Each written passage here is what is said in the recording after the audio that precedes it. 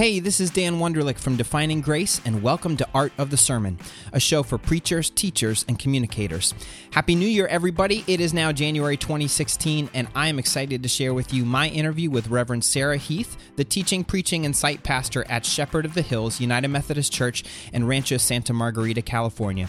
In addition to being a pastor, she's also a writer, a speaker, and an artist, which will play heavily into our conversation today. At the end of the program, I'll let you know how you can send in your feedback, and I would love to hear what you think about today's program or any of our previous episodes. I would love to make your voice a part of our conversation here on Art of the Sermon. So without further ado, here is my interview with Reverend Sarah Heath. Well, I am very excited to have on the podcast today Reverend Sarah Heath, who is the teaching and preaching site pastor at Shepherd of the Hills United Methodist Church in Rancho Santa Margarita, California. And this is the longest distance podcast conversation we've had so far. I'm over on the East Coast. You're over on the West Coast. Certainly Happy New Year's Day to all the listeners out there. Fake Happy New Year's Day to you, Sarah. I told you before we hit the record button, this is the best way to appear on New Year's Day because you don't actually have to wake up or put yourself together to get ready to go. But I am very excited to have you on the show today because our sort of general topic is the artist preacher. And so before we dig into what that means, can you start by telling us a little bit about yourself as well as your ministry and its context? Sure, absolutely. So I have been serving at my church. I'm moving into my 5th year. We're kind of a unique situation within the United Methodist denomination, although a lot of churches outside of United Methodism have this sort of structure. We're dual site, which means that we have one site in an area called Mission Viejo and another site in an area called Rancho Santa Margarita.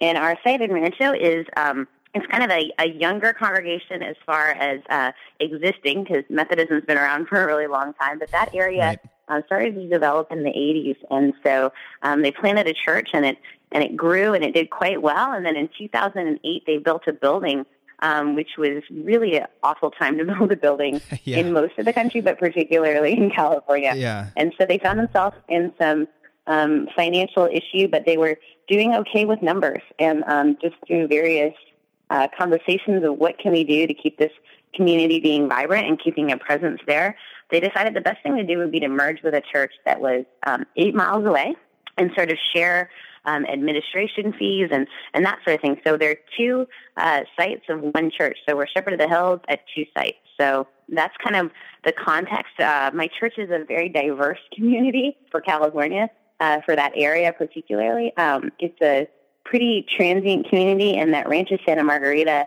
is an area where a lot of folks buy first-time homes and things like that. But there's also areas around that are a retirement community, and our claim to fame is the Real Housewives of Orange County is filmed right there. So very cool. If you can imagine, exactly, we have a lot of different folks, and we have folks that are, we also have a preschool, so we have a lot of young families, and it's a pretty interesting demographic and neat place to be. There's also a lot of fairly conservative churches that are rather large just down the street. I was recently listening to a podcast, and the guy said, can you imagine if your church was down the street from a church like Saddleback? And I said, yeah, because my church is down the street from Saddleback. Right. And it's a great church and a great community that do great things, but we're a different community of folks. And so that's our site, really averages about 120 folks. And then our other site really averages about 300, 250 to 300. So again, we're kind of in the area of the country where people average going to church on 1.5 Sundays a month, which how that works, I don't know, but they stay for half the service. I don't know.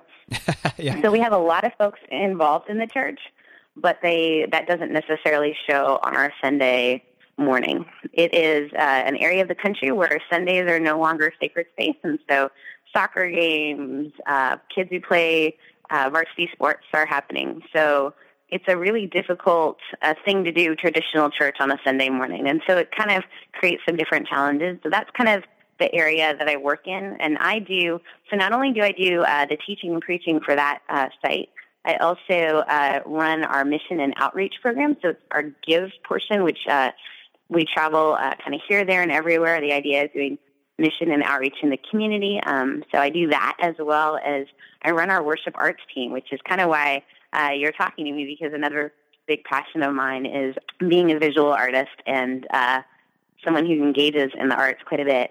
That's a great fit for me. So we try to be creative with each series that we do. We aren't a lectionary-based church, although we do use portions of the lectionary. We do a series, and we try to creatively tie what we call ambient art or stage art at both of our sites into that, which, again, is really interesting because these are two really different communities. One is an older church that's just beautiful but very much kind of what you would imagine an older Methodist church to look like. And then my church that was built in 2008, it kind of has that more warehouse sort of feel. And so we've got more of a blank canvas there to create. You know, right now we're in a series called The Mechanics of God, and we have like bike parts hanging from our stage. Oh, that's cool. So how do you do that at the other site? Right, yeah. It's hard to photocopy from one canvas from the 50s or 60s and one canvas from a lot later. Yeah. If you had a general philosophy or approach to preaching, and I'll expand it for you, you can certainly speak to how you prepare for Sunday morning, but you do have the opportunity to speak and preach and teach in lots of different contexts, both inside the traditional walls of a Sunday morning worship service, but also out in the community and out at other church events and things. So what's your philosophy and approach to preaching and teaching? So I think it's always helpful to kind of explain how I got to where I am. I love history, and I love the sort of historical narrative of the Bible and the stories that we hear. But I also really value knowing that people are coming to hear not just the nerdiness of how excited I am about this Greek word. There came a time when I think my sermons, when I first got out of seminary, were sort of, I would pontificate about these theological ideas that I thought would be super interesting. Turns out they weren't. And what I discovered is something that one of my, actually our visual art director said to me. You know, I was working on a sermon. I said, I'm having trouble with this sermon. And he said, oh, you haven't found your so what point. And so for me, every time I'm writing, I'm looking for a so what. So how can I tie it to who you are and what you are in the world? If I'm sharing a narrative from Scripture that's just, I mean, it's so amazing to me how this book, these collections of stories can be so inspiring and so captivating, but it needs a so what. There are so many narratives and stories that people can grab onto in the world, you know, with the birth of the internet and all that sort of stuff. So we need to really so what, because from the very beginning, every one of those stories has had a so what. And so every one of my messages as I speak, you know, I got to speak at a youth conference, and they really asked me to talk about how can your life matter. And so I looked at the story of Joseph. You know, mostly I think because Joseph was 17 and kind of a jerk when he started, and I thought these kids can relate to Joseph. But his story had positives and negatives and these dramatic turns, and sitting out there are kids who are in the middle of a positive turn, and there are kids that came here because their parents wanted to get rid of them for a weekend. Right. And exactly. so it was a really fun space to sit in and say, this isn't just a story. This is your story. This is our story. And all of our stories look like this. Now, the question is, how are you going to be a good character? And it really gained some traction, and I really enjoyed doing that because it for me, had an opportunity to have a so what. How can I take the story and make it both you appreciate the history and the story and the narrative that's happening, but how can I also have you sitting in the story and going, okay, so what? How does this make me ask a question beyond what's for lunch or what's next? That's kind of my philosophy. I begin by looking at the historical stuff because I think God hid some really fun stuff in there for us. I always laugh when there's like, I remember I was preaching recently on Judas, because that's what you do, and there was this little piece that said, and then he fell to the ground and his guts spilled everywhere, and it's in parentheses. And I'm like, does anyone else find that funny? Yeah. This is like a big deal. It's just in parentheses, like, and then he's done. And so why is that? And so it was fun to sort of play with that and have people notice things like that, because there's nothing more fun to me than people getting passionate about noticing. That Bible is weird and beautiful and wonderful, and I don't think that's an accident. I think there's stuff that we're meant to dig and question and engage with. So that's sort of my philosophy in a quit. And I think certainly the focus on story and narrative and storytelling has sort of come back around. I mean, it's been part of human history for forever, but it seems like there's times where it comes back around with energy and excitement, and it certainly feels like we're in one of those times now. Whether you're looking at someone like Donald Miller's conferences, which may be familiar to those in the church, but even those outside, even this medium, podcasting, has blown up since Serial last fall, the fall of 2014. Yeah. It's just telling stories has this resonance. Because we each have one. Right. We each have one. And I think that's, I did a funeral this weekend. Just a wonderful woman that I didn't know her full story until I sat with her kids and heard that I didn't know that this man that I had known as her husband was her second husband. And she had raised 4 children by herself. And these 4 children, they are so just comfortable and care about their stepfather that I always assumed that was their father. But to hear like the strength of this woman raising these 4 kids who can't say enough amazing things about, there's just something needing and inspiring about it, because it makes me sit there going, I want to live that kind of a good story. And I think when we hear story and narrative and realize that, the Bible's filled with just common people doing amazing things, you want to be that kind of epic person. And I think we've gotten a little bit numbed to the fact that when we watch movies, we go, I'm not going to, Transformers, probably not going to meet a car that talks to me. So I kind of immediately go, that story is not really one I'm going to live into. I'm not capable of, that's not probably going to be my life. I think even like in Serial, what is it about Serial that had people so attached? This was, in some ways, a very ordinary story that took extraordinary turns. Right. We're finding more and more people are depressed and hurt, and celebrities are broken. And I think it's because for so long we sold the American story. This is, if you try hard enough, if you do well enough, you're going to have an extraordinary life. But what's wrong with the ordinary life? Right. And I think to make the ordinary life extraordinary is really what God does for us. And I think that's to make it something we're satisfied with, because we know that this is the life God has given me. And that's the beauty, I think, of the narrative, and why things like, Serial and This American Life is because it's everyday people like you and me.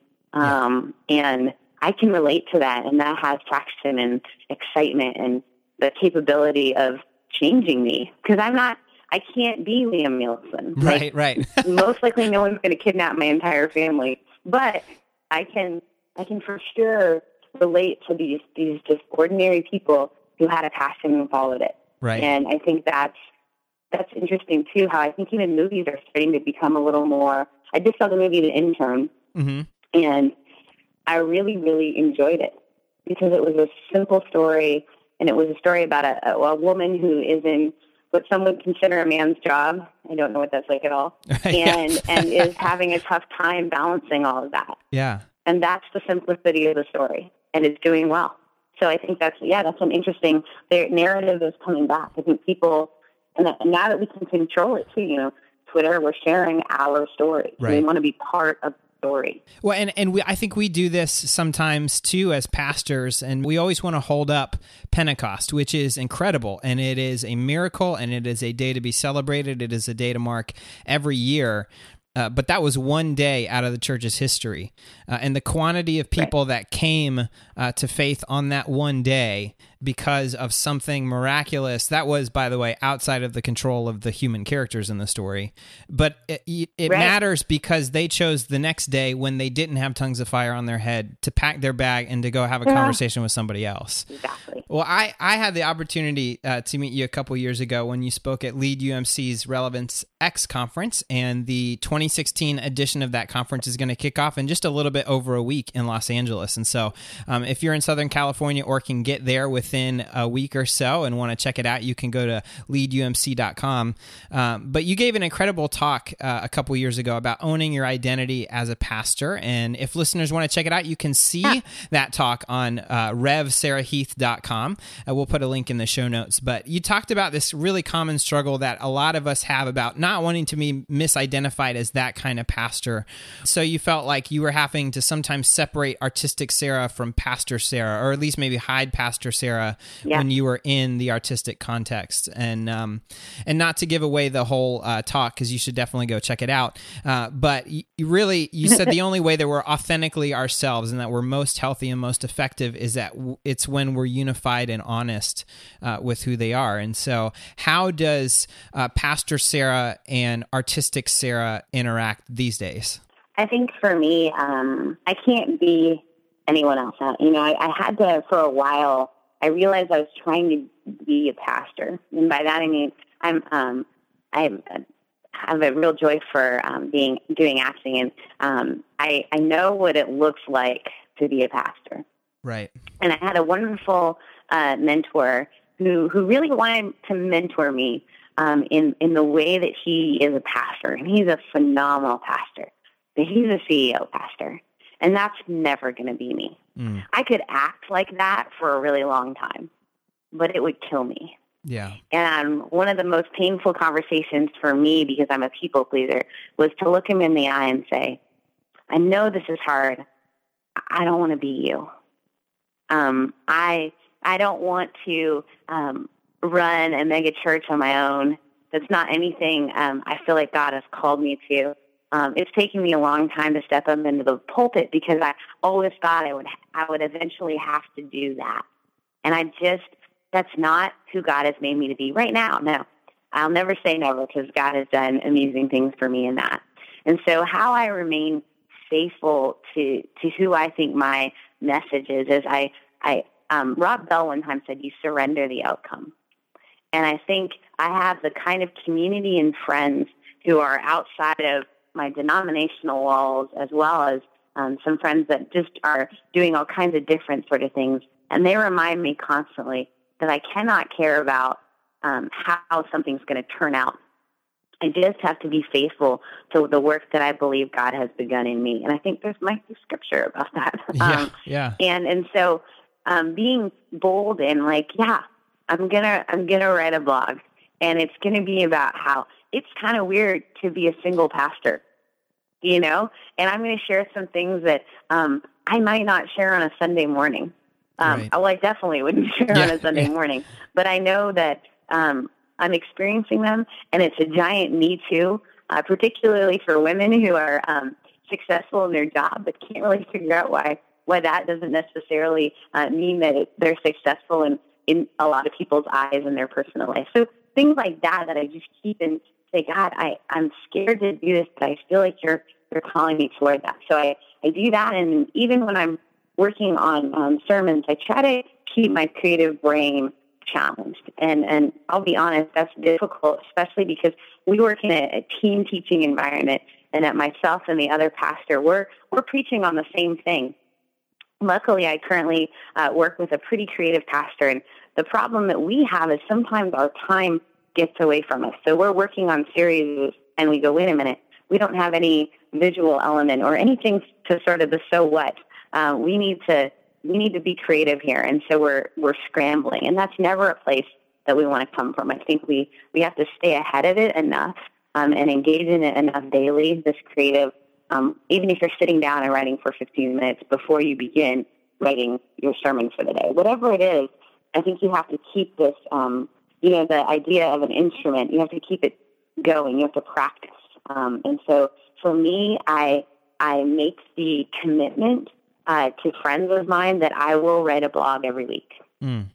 It keeps me honest to the craft of writing, not just writing sermons. Sermons are great, but I want to be challenged, and I want to even be challenged in writing my sermons so that it doesn't become saying the same thing, because most pastors will tell you, you realize at some point that you really only have one sermon that you do differently, right? Because there's this one message that you want to get out to the world. And I think for me, one of the biggest messages is even the message that I gave at Relevance which is who you are is so important. And not in a way that, it's all about me, but God, there's something about you that is unique. And I want that to be hope for people. I want them to encounter Jesus in a way where Jesus is excited about who they are. And I think people get so browbeaten down and struggle with so many things. And a lot of times it comes back to, am I significant? Do I matter? And so I think that's sort of why I'm intentional about writing a blog. Why I'm intentional about going and speaking at other events is because it keeps me on my toes and trying to be creative and engage in my craft. When I paint a lot, when I'm not in the practice of painting, I noticed for a season I couldn't stop painting trees. I would just constantly train. And I will admit to being a bit of a hipster, so I went through a season of put a bird on it. Yeah, for sure. put a bird on but it, I went through a tree season.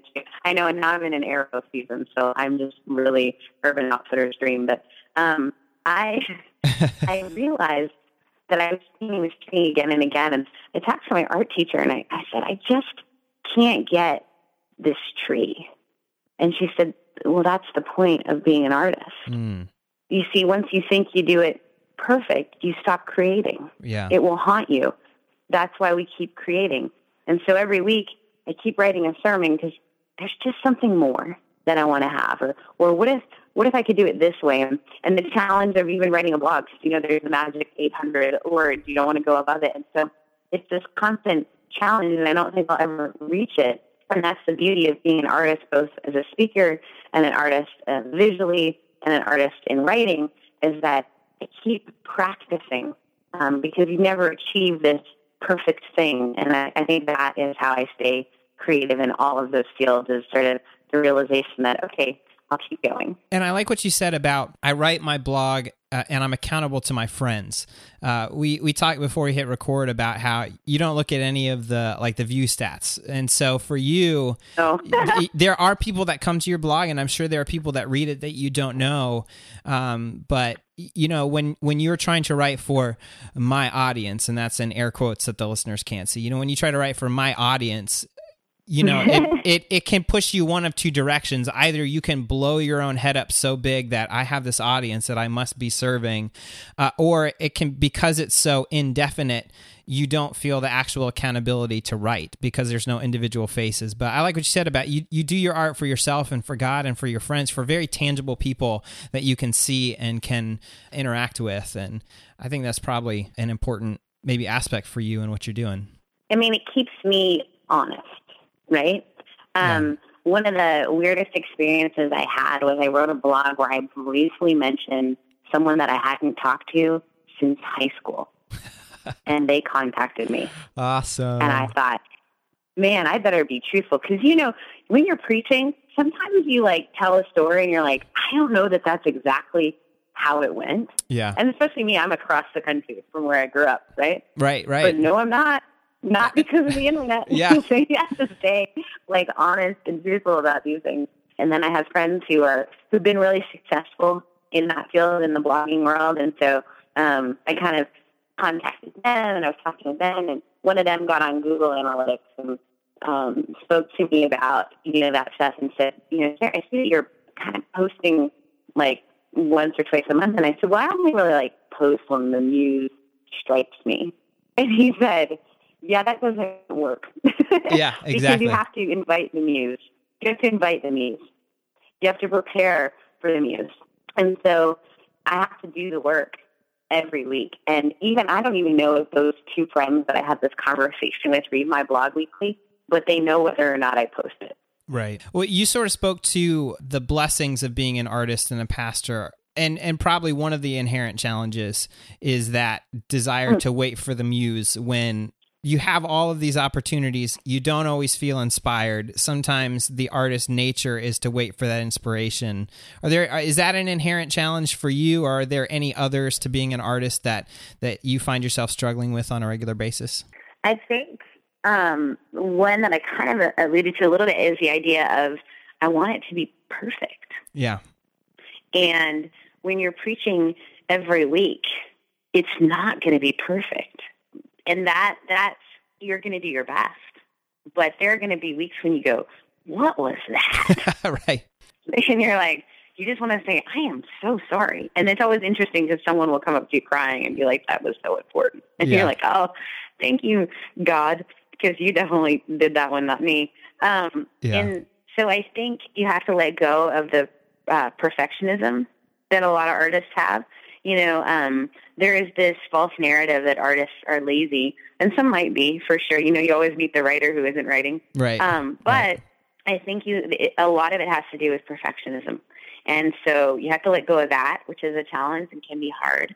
I think a lot of times, too, as a more artistic person, I as a child, danced, and I loved to dance. And my dance teacher, I drove her crazy because in recital time, I was on point, but in rehearsal, I was always kind of goofing around because I loved entertaining my class. And the thing is that I had to learn how to be more consistent. And so I think what you learn is that you really enjoy the affirmation of people telling you you're doing a great job. And a lot of artists get really sensitive to that. But again, I have to remind myself to constantly go back to surrendering the outcome and going, okay, however this falls on people's ears, it's going to fall on their ears. And I have to just let that go. Because again, part of my pastor personality is I want everyone to feel good about everything I do. And that's just impossible. Right? Exactly. And so I think that's for sure an inherent challenge. Sometimes it's just not going to be incredibly inspired. And that's okay too.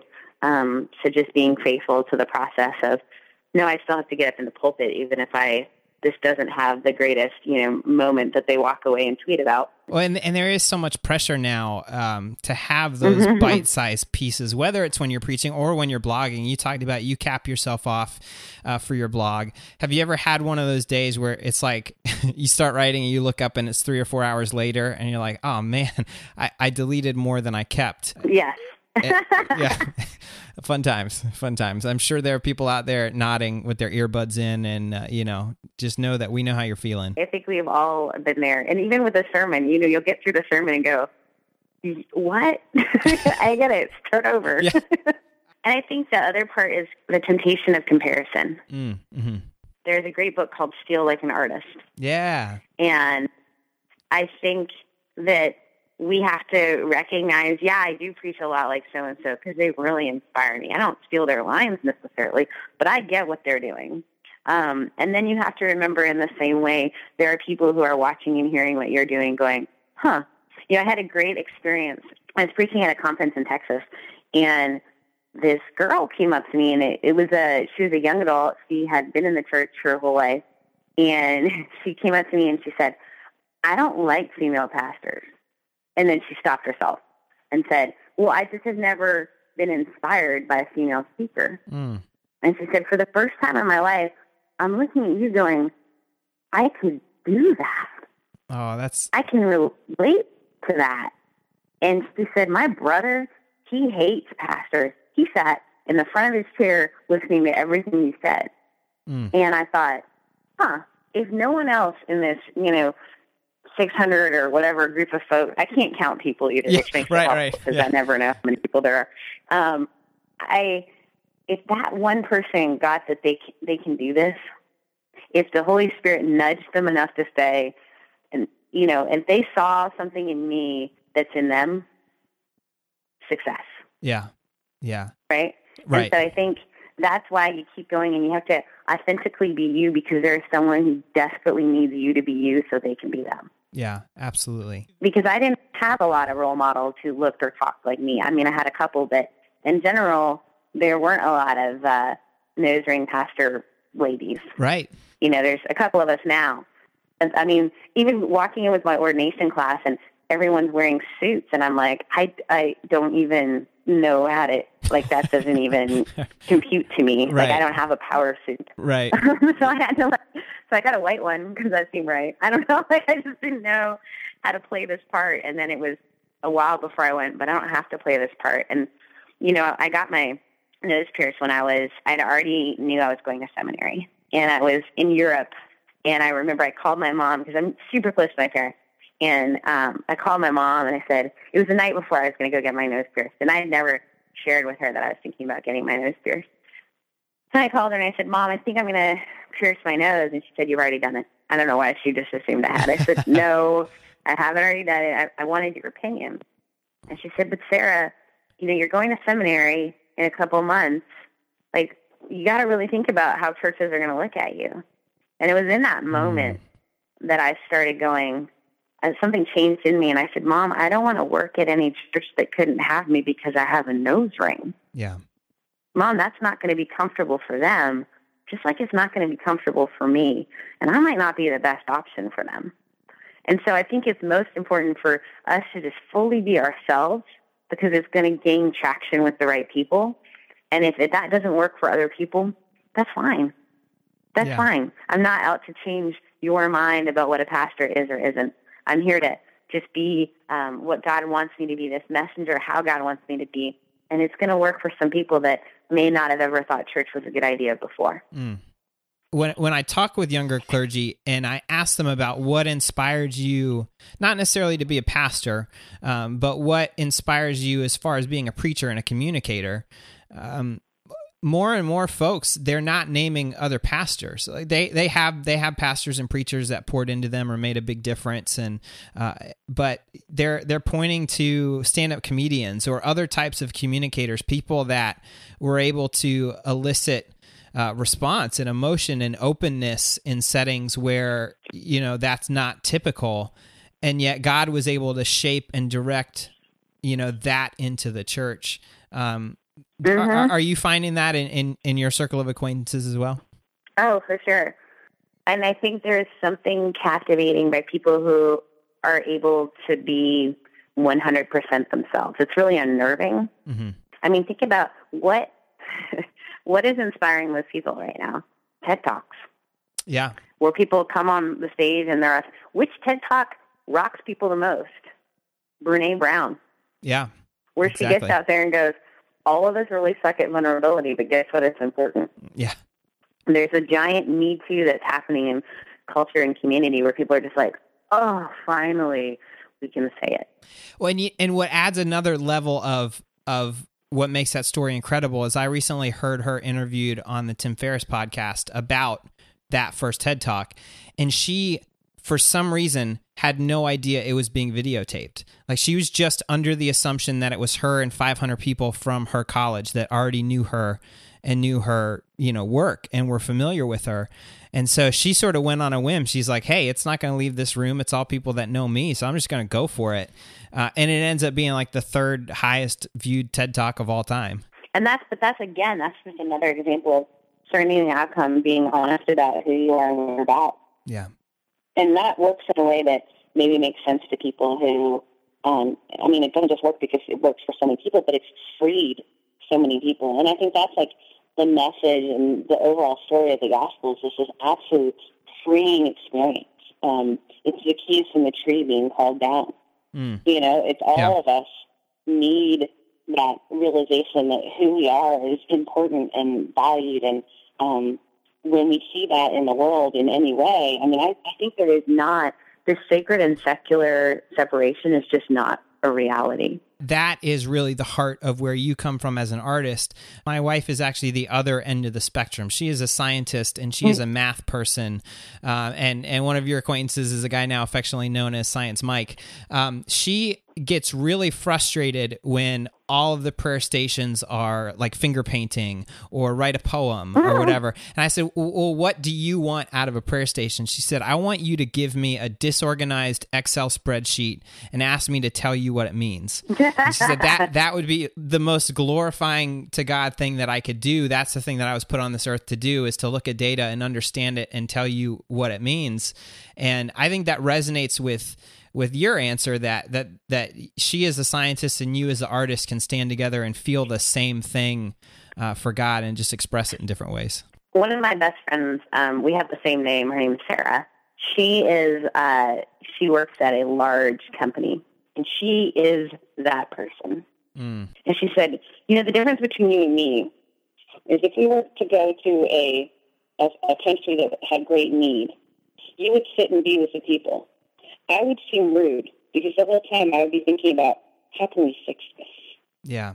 And she's like, I would want to be on the macro level where you're so good on the micro level. And I think God is creative in both. That pastor that I told you about that was the mentor of mine that I had to really, share with, that I loved him and his work, and I so value what he does, but it's never going to be me.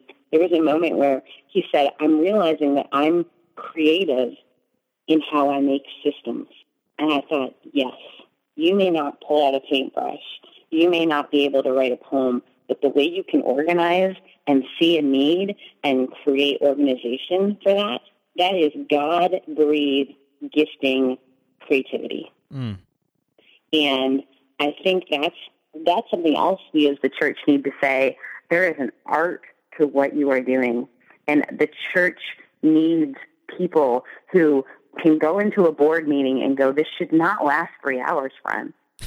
Right. Because here's how you do it. Here's how you do it well. One of our church council guys is this great guy who, he's young. I'm going to say he's young. He's around my age. He runs one of the largest gaming companies.